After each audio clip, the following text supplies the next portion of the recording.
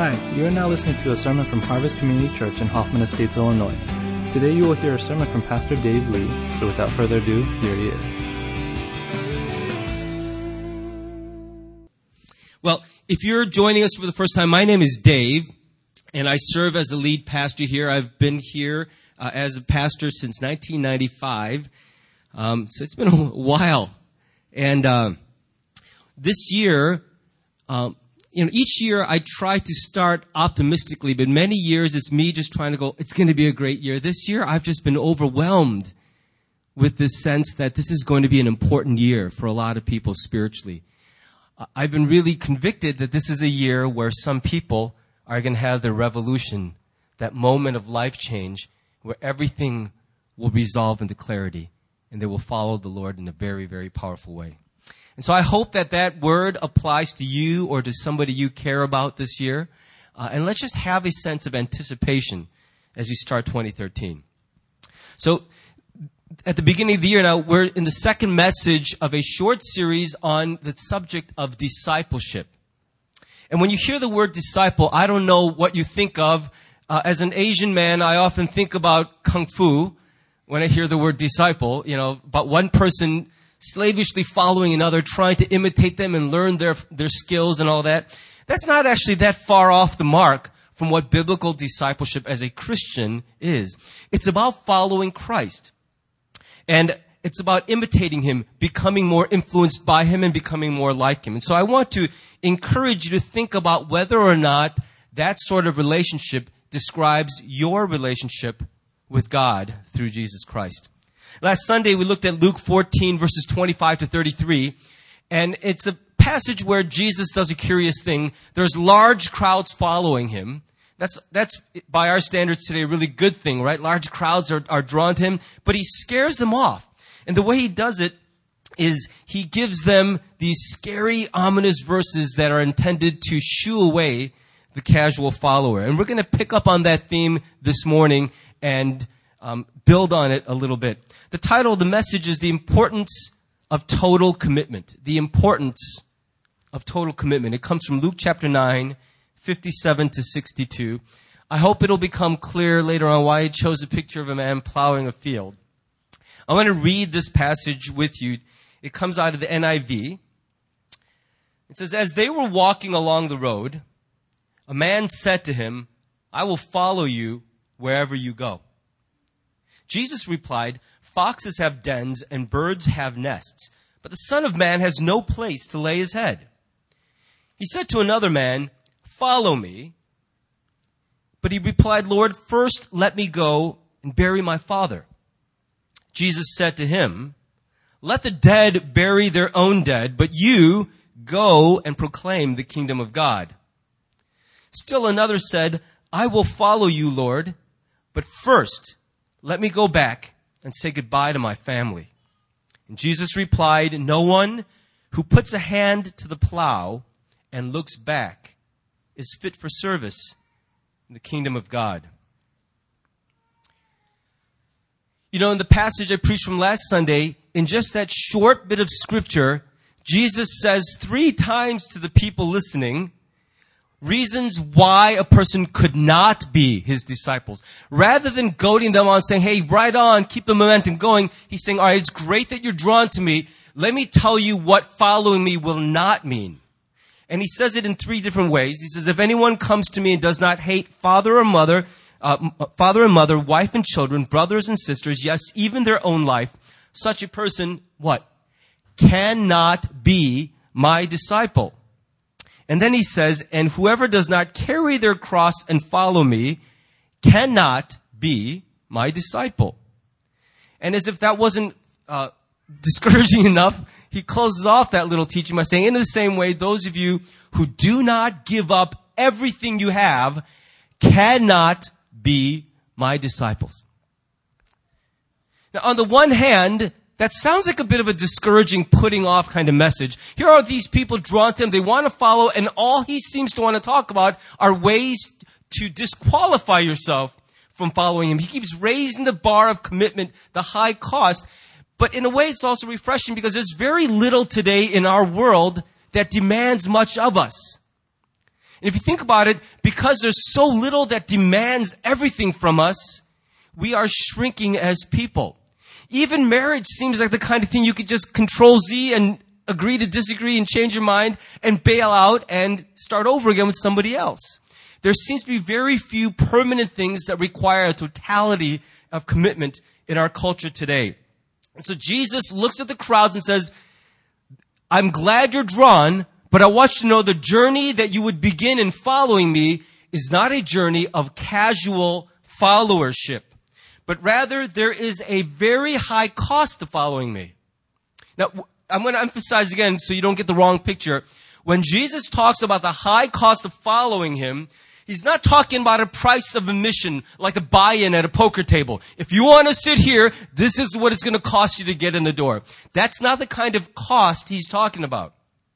He's also not talking about the way you would think of a price, a fair price for an item or for a benefit or a service.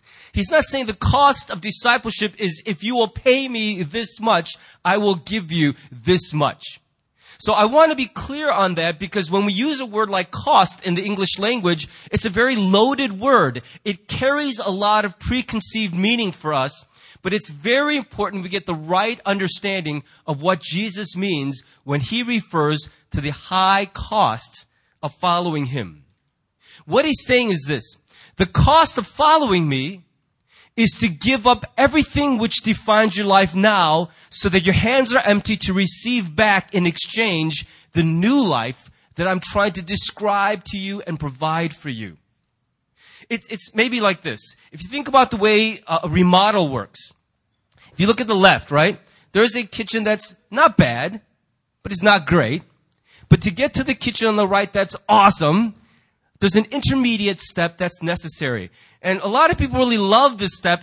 I have a really hard time with it. It's the demo portion of a remodel job. I never understood the relish people feel in taking a sledgehammer and breaking things. I guess some people are wired that way. I think it's maybe the fallen nature or something. But when I see something and you just start breaking it, it bugs me a little, but that's absolutely necessary. You can't go from the left side to the right side without the middle part, can you? Because you can't just get new stuff. You've got to make room for that new stuff by getting rid of everything that in the end actually stands in the way of the vision of transformation. And that's a good way of describing the kind of cost of disciple Jesus is talking about, is you've got this life right now, and clearly while there may be good parts of it, it's not fully satisfying. It's not the picture of the ultimate life you pictured for yourself. It is not, and you know it in your spirit, this is not the whole reason I'm alive. And yet now you hear the message of Christ, and there's a drawing forward. I want that newness of being. I want that victory, that change. But in the process, you know that some of the things that are part of your life today are getting in the way of that change happening. Habits, thoughts, attitudes, postures that are needing to be removed so that the greater vision can become a reality in your life. And so Jesus rightly talks about the high cost of entering into the life that he offers, the life that is called real life, the life that lasts forever. Here's the thing about cost. When we talk about cost, it starts to scare people away. I think fear of commitment is a universal thing. I mean, there's probably no place as exciting as a new car showroom. The smells, the sights, the shiny paint jobs and all that. It's such a great place to be until the salesman approaches.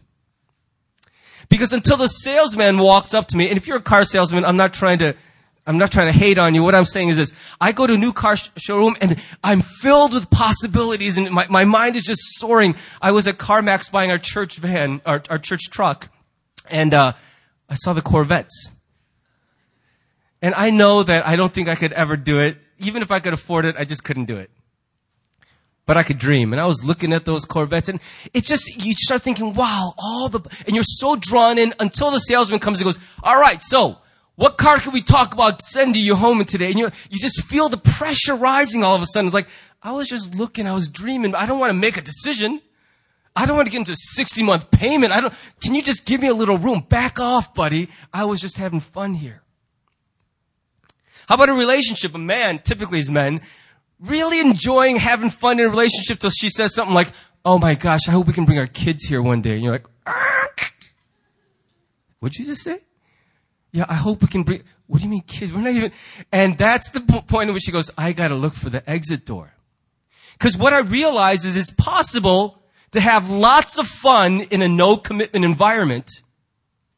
But if you really want to go somewhere, you can't do it without making a commitment. It's impossible for anything substantial to take place in your life without a price, without a commitment, a cost. That's why a good salesman will always draw your eye to the benefit and to the gain. Look at this stereo. Can you imagine your favorite song playing on? And they're trying to draw you to the benefits and the gains and keep your focus far away from $8.99 for 60 months. That's what they're trying not to get you to think about. Because the minute you start dwelling on the cost, on the commitment, your heart starts to shake and you think, well, I want that, but I don't know how badly I want it anymore. So Jesus, rightly, and I think justly, focuses. He doesn't give us a snow job. He's saying, look, if you want to follow me, I'm giving you full disclosure up front, and I'm not mumbling like the guys on the TV commercials with the fine print. Oh, it might cost you your life and your freedom and your... He doesn't do all that whole small... He says, look, I'm telling you right up front, it's going to cost you. I'm going to give you an amazing experience on this earthly journey. But in order to get it, you're going to have to trade me what you have in your hand for what I want to give you. Every time crowds followed Jesus, he turned and dispersed them by raising the price tag. There was one encounter where he met a rich young leader. I don't know about you, but in the church leader world, that's like the holy grail of visitors. Check it out, man. This guy's an experienced leader. He's loaded and he's young. That means he's got 50 years of serving out of him. And everyone's like drawn to a guy like that. Come to our church. Come on. Come over here. We are looking for people like you. So here's this guy who could fund and fuel and lead the vision. And Jesus' followers, his disciples, are excited. Like, Jesus, come here, check out this guy. He had like 18 camels in his entourage, and he's interested in talking to you. So they shoot away all the poor people and say, hey, come to the front. Come meet the master. And Jesus looks at this guy, and he tries hard to tell him, look, I know you're looking for one more accessory to add to your little badge, section of your shirt where you pin all your badges. That's not what this is going to be about.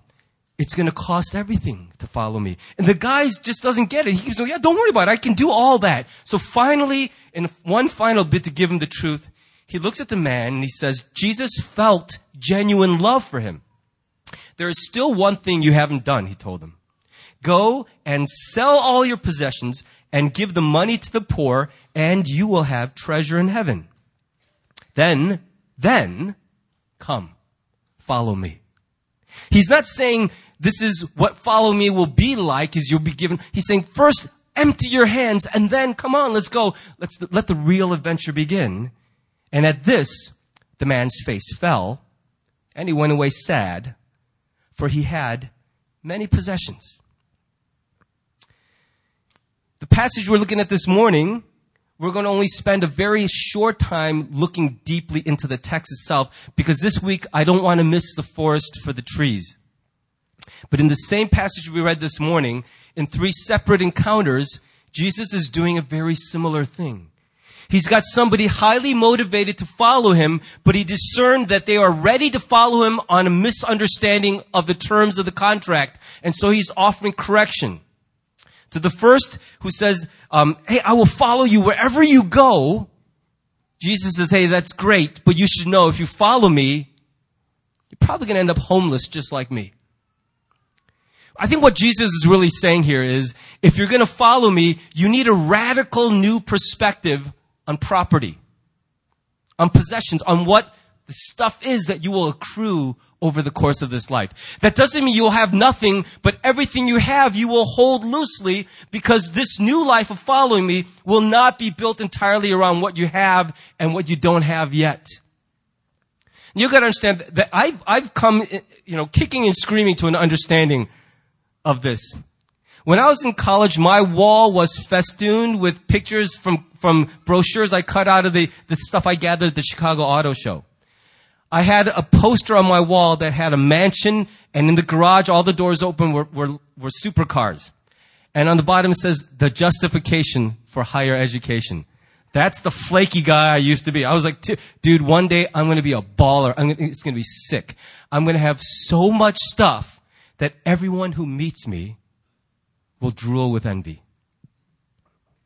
That's what I thought life was going to be about. It's not what it turned out to be for me at all. And what Jesus is saying is, he understands why someone would think that way. But if you're going to follow him, you've got to have a radically redefined attitude about stuff. And then another guy says, look, he says, follow me. But the guy says, hey, let me go and bury my father. And I'm like, what? Jesus, how could you possibly have a problem with that? I mean, I hope I get to bury my dad before I got to go back to work. You know, you guys would understand, right? That if we were having a prayer meeting and then I had to go bury my dad, you'd be like, Pastor Dave, please, we'll take care of the prayer. Just go and bury your dad. So I'm thinking, what problem is Jesus going to have with this? Another guy pulls out another family values thing. He says, I will follow you, but here are the deadly words. But first, let me go back and say goodbye to my family. Now, Jesus isn't discouraging these guys because family shouldn't be important, because family values are worthless. He affirms the value of the family, but here's why he is turning these guys away. He knows what is not apparent to us right away, that these guys are excited and drawn, but they're not ready to really follow him on the terms that he's describing. And he's tipped off to this because they say, we will follow, but first. In other words, this is important, but there's something more important I got to wrap up before I can give myself to you. And so what Jesus is trying to say is, if you really want to follow me, you've got to have a radical redefinition of what priorities and loyalties will look like in your life. That hasn't been easy either for those who have chosen to follow after Jesus, is that it messes up the priority structure you grew up with. It's a very strange thing to move from putting yourself first to putting a God first in everything. We may think we understand what that feels like because somebody stood in front of you Sunday after Sunday and described it or preached about it, but until you take that step and start walking that way, you don't realize how much it screws up everything. It will scramble your life if you make a practice of putting Jesus front and center, first place in everything. It isn't as easy as it sounds in a sermon. I'm a pastor. I'm the one preaching that stuff, but there are times in our house we're like, oh man, we know what the right thing is. Neither one of us wants to do it.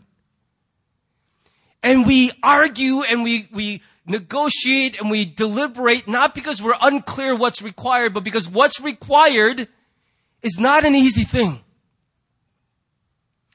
To follow Jesus means that above him, there is no other priority.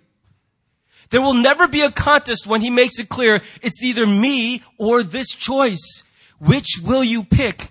And what Jesus keeps doing for people is saying, to follow me is, without negotiation, to put me first in everything. Do you realize what a completely strange way that is to live, how foreign it is to most people's experience? And he says, this then is biblical Christianity. To remove yourself from the center of your life, from the throne, and place another in that position. It takes a lifetime to learn how to actually practice that. But you cannot enter the journey misunderstanding that that's the goal. Those are the terms. If you think about it, the dozen men that he used to most shape the world are men who are differentiated from others mainly in this. When he said, come follow me, they dropped everything right away and they followed him. Like every human being, they have lots of unfinished business, but unlike these other guys, these 12 didn't say, but first, there's this thing I got to take care of. They saw Jesus, they were compelled by him, and they said, whatever else mattered until this point in my life, I have now found the defining figure around whom I will build everything. So clearly, for Jesus, a total commitment is essential to the experience of being a Christian. That we cannot, in the modern church, invent a alternate form of Christianity, version 2.5 or whatever, in which it's possible to put ourselves first, to pay half the price and get the full experience. We can write books about it, but we cannot make it true or possible. There is really no biblical Christianity that does not rightly begin with the surrender of everything we have in order to receive from Jesus what he's extending in his hand. Like Jesus, I'm afraid that if I keep saying stuff like this, the crowds will shrink. Because people don't want to go to a church where you keep saying stuff. They're like, there he goes again with the high cost garbage. When's he going to preach about like 10 reasons why being a Christian is awesome? Or I'm not trying to discourage anyone, but I think part of the reason that Christianity looks the way it does in America today is because we've all conspired to pretend that there's a second choice. A pseudo-Christianity that costs less but tastes great. There just isn't. And so if nothing else happens to this series, I simply want to take away from you the illusion that that fake Christianity we have produced in the church today is valid. It's biblical, because it's not. It's a departure from what God wants for us, and we've got to reclaim and return to that. Now, why does commitment matter so much? If you think about it, why does total commitment matter so much to Jesus? Why is it so essential to the journey of following Jesus Christ? I could think of at least a couple reasons. One of them is, I think we engage the most where we commit the most. Let me give you an illustration of of how that's true. I'm going to just confess to you, I like just about anybody out there.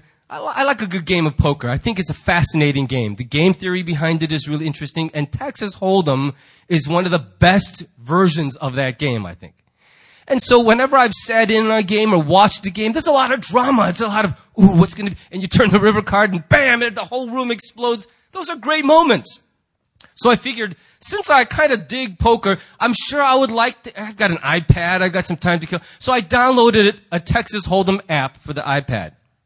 Same dynamics, real people out there sitting at a virtual table playing the game. And I started playing. And what I realized was, it stinks. This is the most colossal waste of time. The game was the same. There was still a little bit of suspense. But what I realized was it wasn't the game itself that kept me so intrigued. It's the game plus the possibility that you could win big or lose everything. You take away that little element of investment and commitment, and it's actually a pretty huge waste of time. Because after all, you're like, yes, I won $500 virtual dollars. Nothing added to my life. Lots of minutes taken away. Even when I was winning, I was losing because it was a game that had no meaning. And that's what I realized. Even though I like the game, I can't misunderstand what makes the game engaging for us. It's not the game itself, but the thrill of winning. Or even, inveterate gamblers will tell you this. I've talked to a number of gamblers. I'm not talking about just guys who play a little. I'm talking about gamblers who got a problem and are seeing me as a pastor. And what they'll tell me is, you know what's the weird thing, Pastor Dave? I felt most alive when I lost, not when I won. When I won, I was like, oh, cool, I'll just play a little. When I lost, something happened to me. I'm going to get that money back. And that's when I felt most excited, most alive, is when I lost everything and had to mortgage my house. As sick as that sounds, that's what made me feel like going back to the casino. Losing. Now, that might sound sick, but it's actually kind of interesting how that works. That there's so little call to real commitment that in a game where we could lose our shirts, at least that simulates all-in commitment for us in our culture today. What I realized playing that app is a simulator is never as good as the real thing. You know, here's a thing that Jesus taught. Where your treasure is, there your heart will be also. What Jesus was saying is, you want to know where your heart's really going? It will follow your money. Where you put most of your investment, that's where you will engage most of your being. Isn't that the case? Whatever you have put everything of value into, that's the place where your heart will be most connected. And I think he's absolutely right. That's why a simulator is never as satisfying as a real thing, because it hasn't cost you anything. There's no reality to the ups and the downs. It's all virtual ups and virtual downs, because in the end, you neither gain big or lose big. It's just a game. Here's another game I play a lot. For some of you, I've completely lost you in the sermon at this point, because now all you're thinking about is playing when you get home. This is Call of Duty Black Ops 2. For some of you, it's your drug of choice. Come with me. We're going to form a support group. Here's the thing, though, okay? Some of you have actually seen real combat, had mean people actually shoot guns to kill you. I haven't. And that's why I'm a stud in this game. I'm Leroy Jenkins. I rush in the room. Let's go! I will shoot up the room. But you know what? I'm much braver in this game than I ever would be in real war. You want to know what I would be looking like in real war? This would be me hiding behind a brick wall, needing a diaper change, and praying. You know why I'm so brave in this game? Because it's not real life, man. It's a game. It doesn't matter. You get shot, you're like, darn! You don't say that when you're really good. You don't go, oh, darn! I try better next time. It's a little more costly than just that. So it's easy to be frivolous in a game because it's not real. There's nothing on the line. I think that's what Christianity may be like for some people. And maybe if you're really honest before God, what you'll discover is that ever since you came to Christ, or maybe it happened sometime afterwards, this whole thing became a simulator. You went from putting your real life on the line to going through the motions and playing at it, but the ups are just kind of ups and the downs are just kind of downs, because really you have your real assets and reserves somewhere else. They're protected from this other thing because this is a real game. Can you imagine how differently I'd play Texas Hold'em on my iPad if it was real money, my money on the line? How differently I'd play even paintball if instead of paint pellets, they were real bullets. When you go from simulation to the real thing, everything changes, doesn't it? So that's why those in the simulator don't understand the neurotic caution of those who are engaged in the real thing. Because for those engaged in the real thing, they understand the cost and the significance of every little thing that happens. But I'll tell you something else. For those engaged in the real thing, there is an adrenaline rush and an excitement that cannot be had in simulation mode. The truth is, some of us are living simulator Christianity. If all of this is a lie, I still have a life. Remember last year I preached about Plan B living? Doesn't concern me if Christianity is a lie because I still have a Plan B. I've got a life anyway. I don't need this. But that's not biblical Christianity. Biblical Christianity is no Plan B. It's this or you've lost it all. You've bet everything on this horse. And if this horse doesn't win, you are the biggest loser there is. It's only then that you will fully engage in the journey. When Paul wrote a letter to his spiritual son Timothy describing the empty spirituality that would mark the last days, here's one of the things he said to describe people at the end. They will act religious, but they will reject the power that could make them godly. In other translations, it said, they have a form of godliness, but they deny its power. I wonder if that doesn't describe some of the people who sit in churches across America this morning. I don't think God's intention is to inform us. It is to actually change us, to transform us into something else. And you can't get that happening in a simulator. Here's another reason why I think this all-out total commitment is so essential to the process of following Christ, is because true transformation requires total immersion. Think about it this way. no significant change ever happened in your life through casual commitment. Okay, I'm going to tell you right now, with 2013, becoming more physically fit has coming to New Year was one of my stated priorities. Stated priorities, I emphasize. It's not one of my practical priorities. The thing is, on any given day, depending on how much water I drink or whatever, I will fluctuate. Like the other night, I went to bed at 159.5 pounds. I woke up 150. I lost 5 pounds sleeping. I was like, did I wet the bed or something? What happened there? So you fluctuate a little bit just from nothing. Life will cause a little up, a little down. But you really want to bulk up or lean down. If you want to have any significant change, it will never happen flirting with it, will it? Some of you have had some goals that have haunted you for a while. You've been talking about it, wishing for it, wanting it. But the truth is, for years, it has eluded you. The pictures, the ideas are very enticing. They grip your heart. But until it translates to a significant commitment, you will never, ever get there through a partial commitment. What in your life has ever happened significantly by flirting with something? I mean, really think about it. Have you ever seen great significant gains or losses in anything that you were just superficially engaged in? Nothing. Not relationships, not education, not career, not health. Everything significant requires a totality of commitment to see the sort of change or difference that we dream about. There are reasons why Jesus says a totality of commitment is required, because he knows that if he's going to change us, he can't do it if every 5 seconds he goes, hey, I'm talking, pay attention, listen. Have you ever tried to teach your kids something? It's like trying to catch a drop of mercury with an oily glove. It's like, look over here, Daddy's talking, I'm trying to explain. Why are you looking over there? Now why are you looking? Trying to keep kids' attention is very difficult.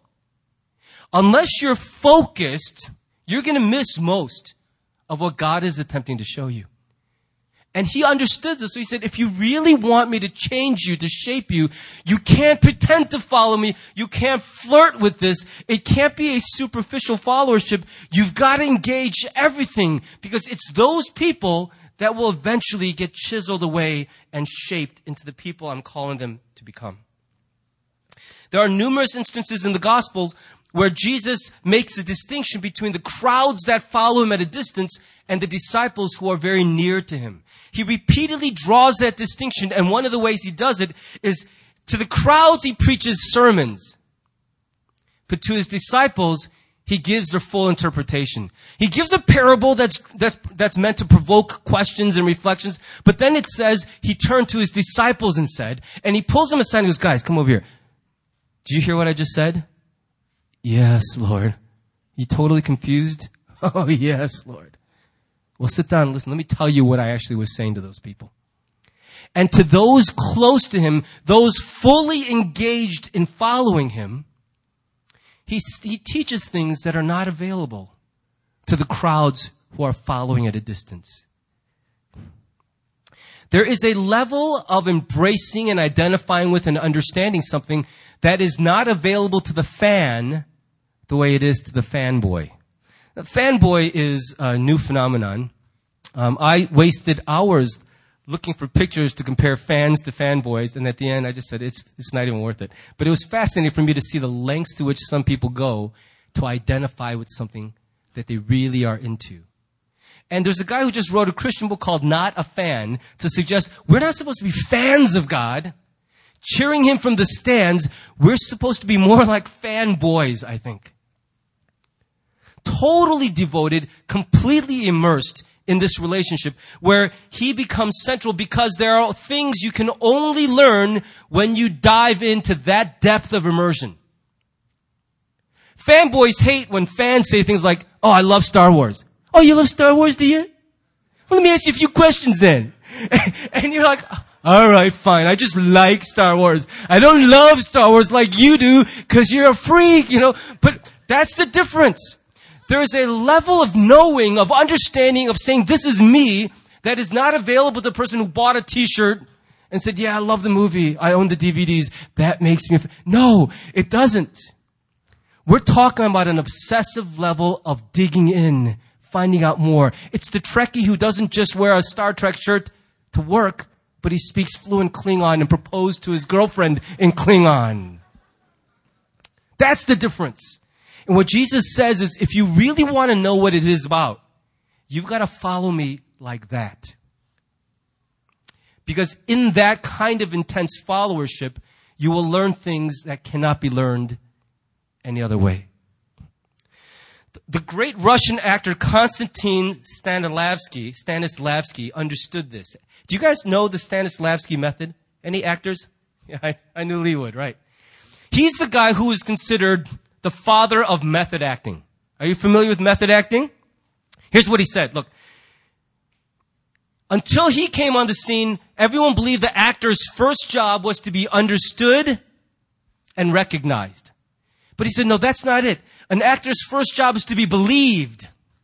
And you can't be believed unless you become a believer. You can't portray something you don't fully understand. And so he said, when you're acting, you can't just memorize the lines. You've got to delve into the true motivation, the emotional landscape you're trying to enter, so that when you project it on a stage, everyone who's been in that place knows you understand. You are an insider.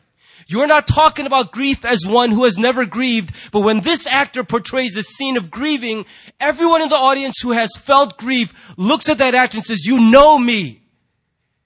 You're not acting anymore. You are remembering. He talked about emotion memory and saying you have to be so convinced you've been there that when you act, it's as though you actually remember and are invoking that memory to a watching audience. He revolutionized the world of acting. But then he took it a step further. In the later years of his life, he said it's not enough just to reflect on the emotional landscape. You've got to physically experience the same things so that you are believable in your performance. When you cry, but you've never been truly sad, your tears are not believable. When you act like you just ran a mile, but you didn't just run a mile, you're not believable. When the scene says you've been up 48 hours, but you just had 18 hours of sleep, you're not believable. And so true method actor, when he's playing a scene where he's been up for 48 hours, will stay up for 48 hours.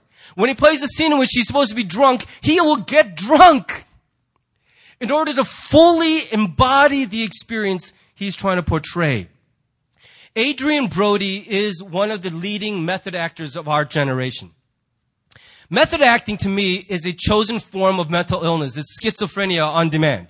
Right? Because you're not just trying to get into a character, you are trying to temporarily become another being.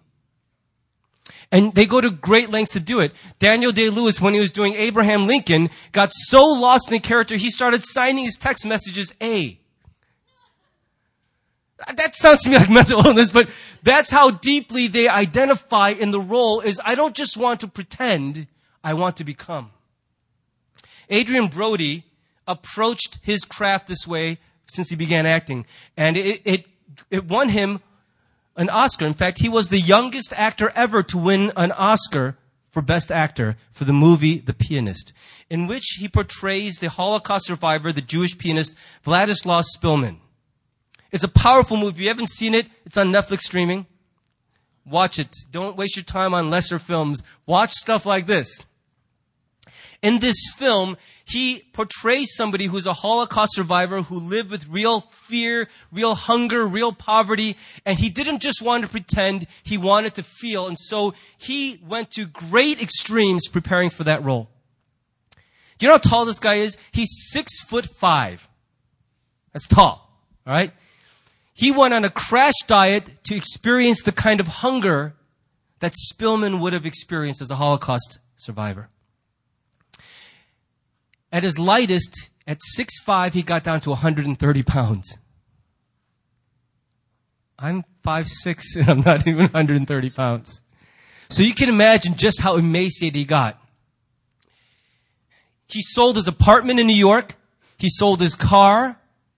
He put everything else in storage, packed 2 suitcases and a keyboard, and moved to Europe to live on the streets so he could find some place to live.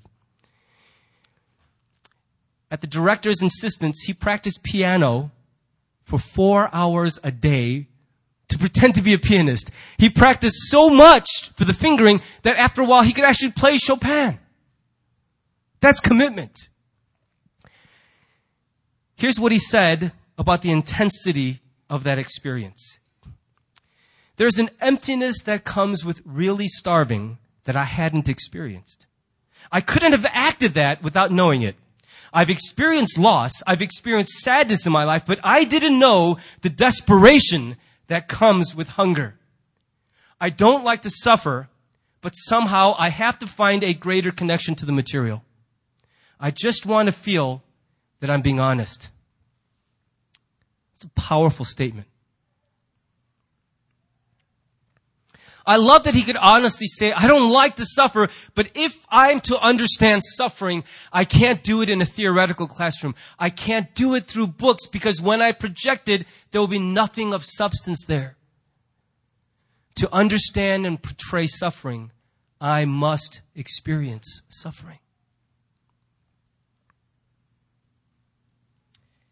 It took him 1.5 years to return to sanity after that intense experience. That's how fully immersed he was in it. He didn't have the right relationship with food for 1.5 years because he was so used to what it felt like to be deprived of it. He said during those years, those months filming, he would spend 1.5 hours a day just sitting and thinking about food. That's what hungry people do. They spend a good part of their day just dreaming about all the stuff they'd like to eat that they can't eat.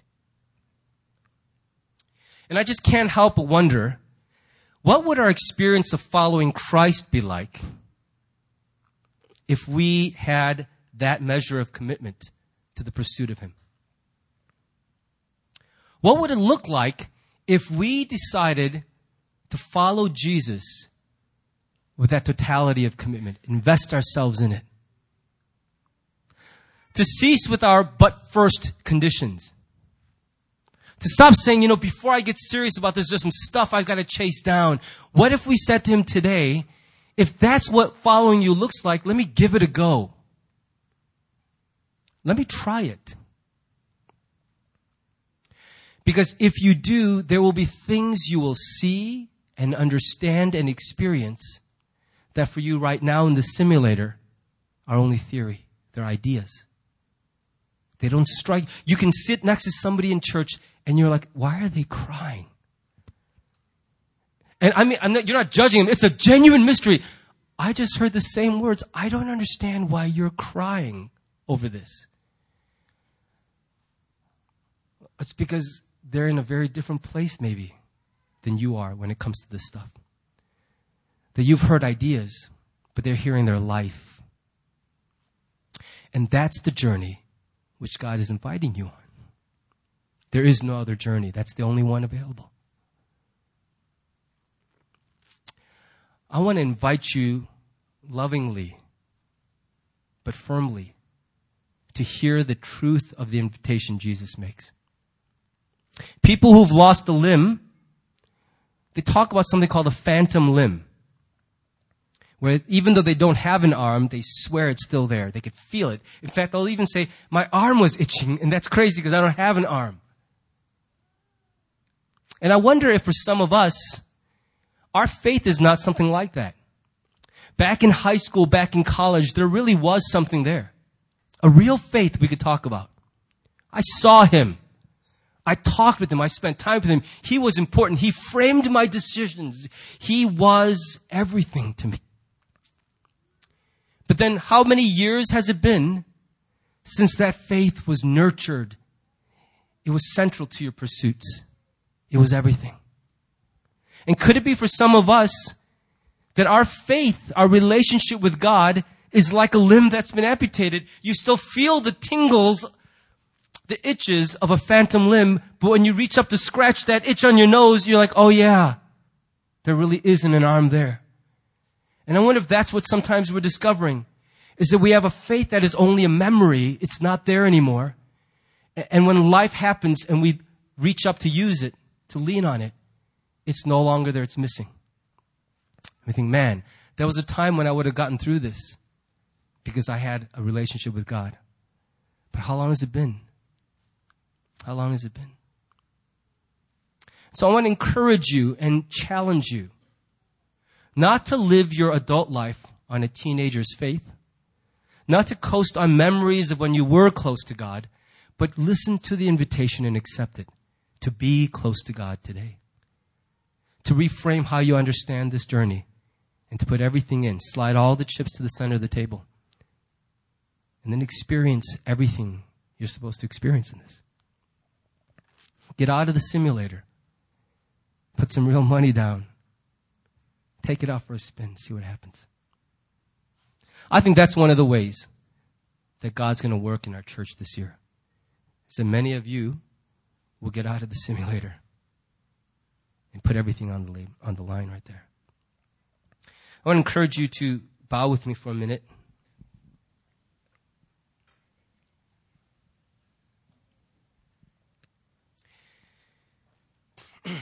You know, the vast majority of the messages I deliver here are digging very deep into the text itself. And so I want you to know I'm still very committed to that. But today I just felt very convicted to zoom out a little bit and look at the actual logic of what Jesus is saying. Why being totally committed matters so much to him. And it mattered so much to Jesus because it's the only way we're going to lay hold of the life he's offering. It doesn't work any other way. And I'm glad that he's honest and courageous. I'm glad that he doesn't trick us or bait and switch us and get us in the door only to hit us with the price tag later. He gives it to us straight right at the door. If you're going to come in here, leave everything else at the door. Come empty-handed. I will fill your hands to overflowing. But don't try to carry that old life in and ask for the new one. It doesn't work.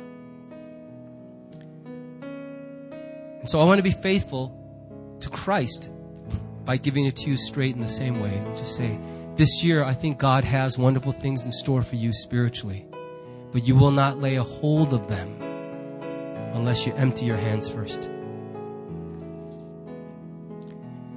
That dream you've been nurturing, that ambition you have, what if God said, lay it down and never pick it up?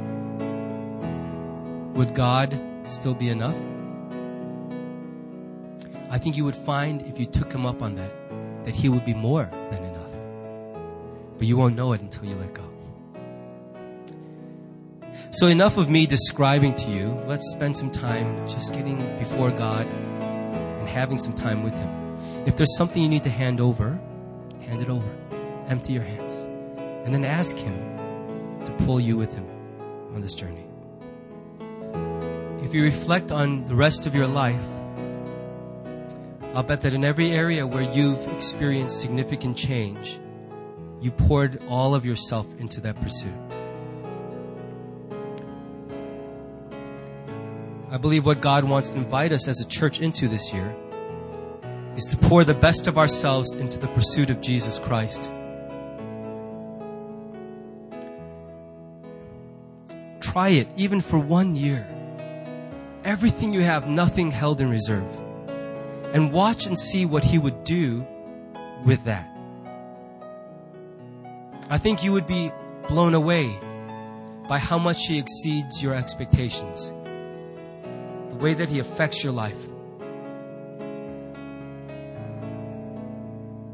And if that's a commitment you want to make, then I'm going to ask you in faith to make that commitment in prayer this morning.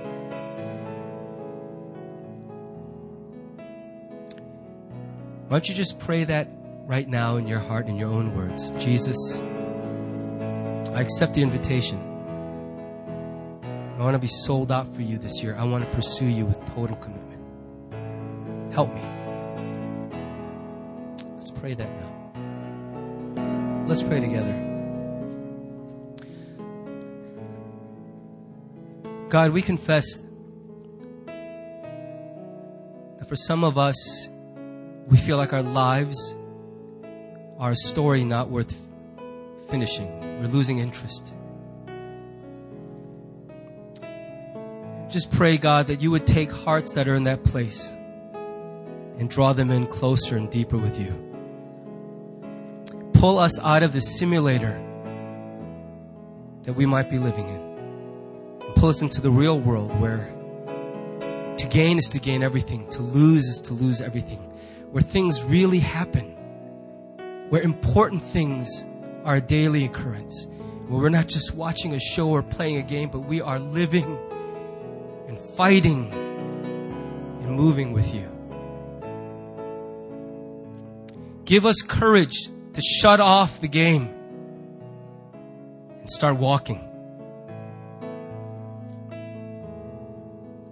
I pray that you would be most profoundly touching those who are right now the farthest from you. Just pull our hearts towards you. And give us the faith to accept your invitation. In Jesus' name, amen.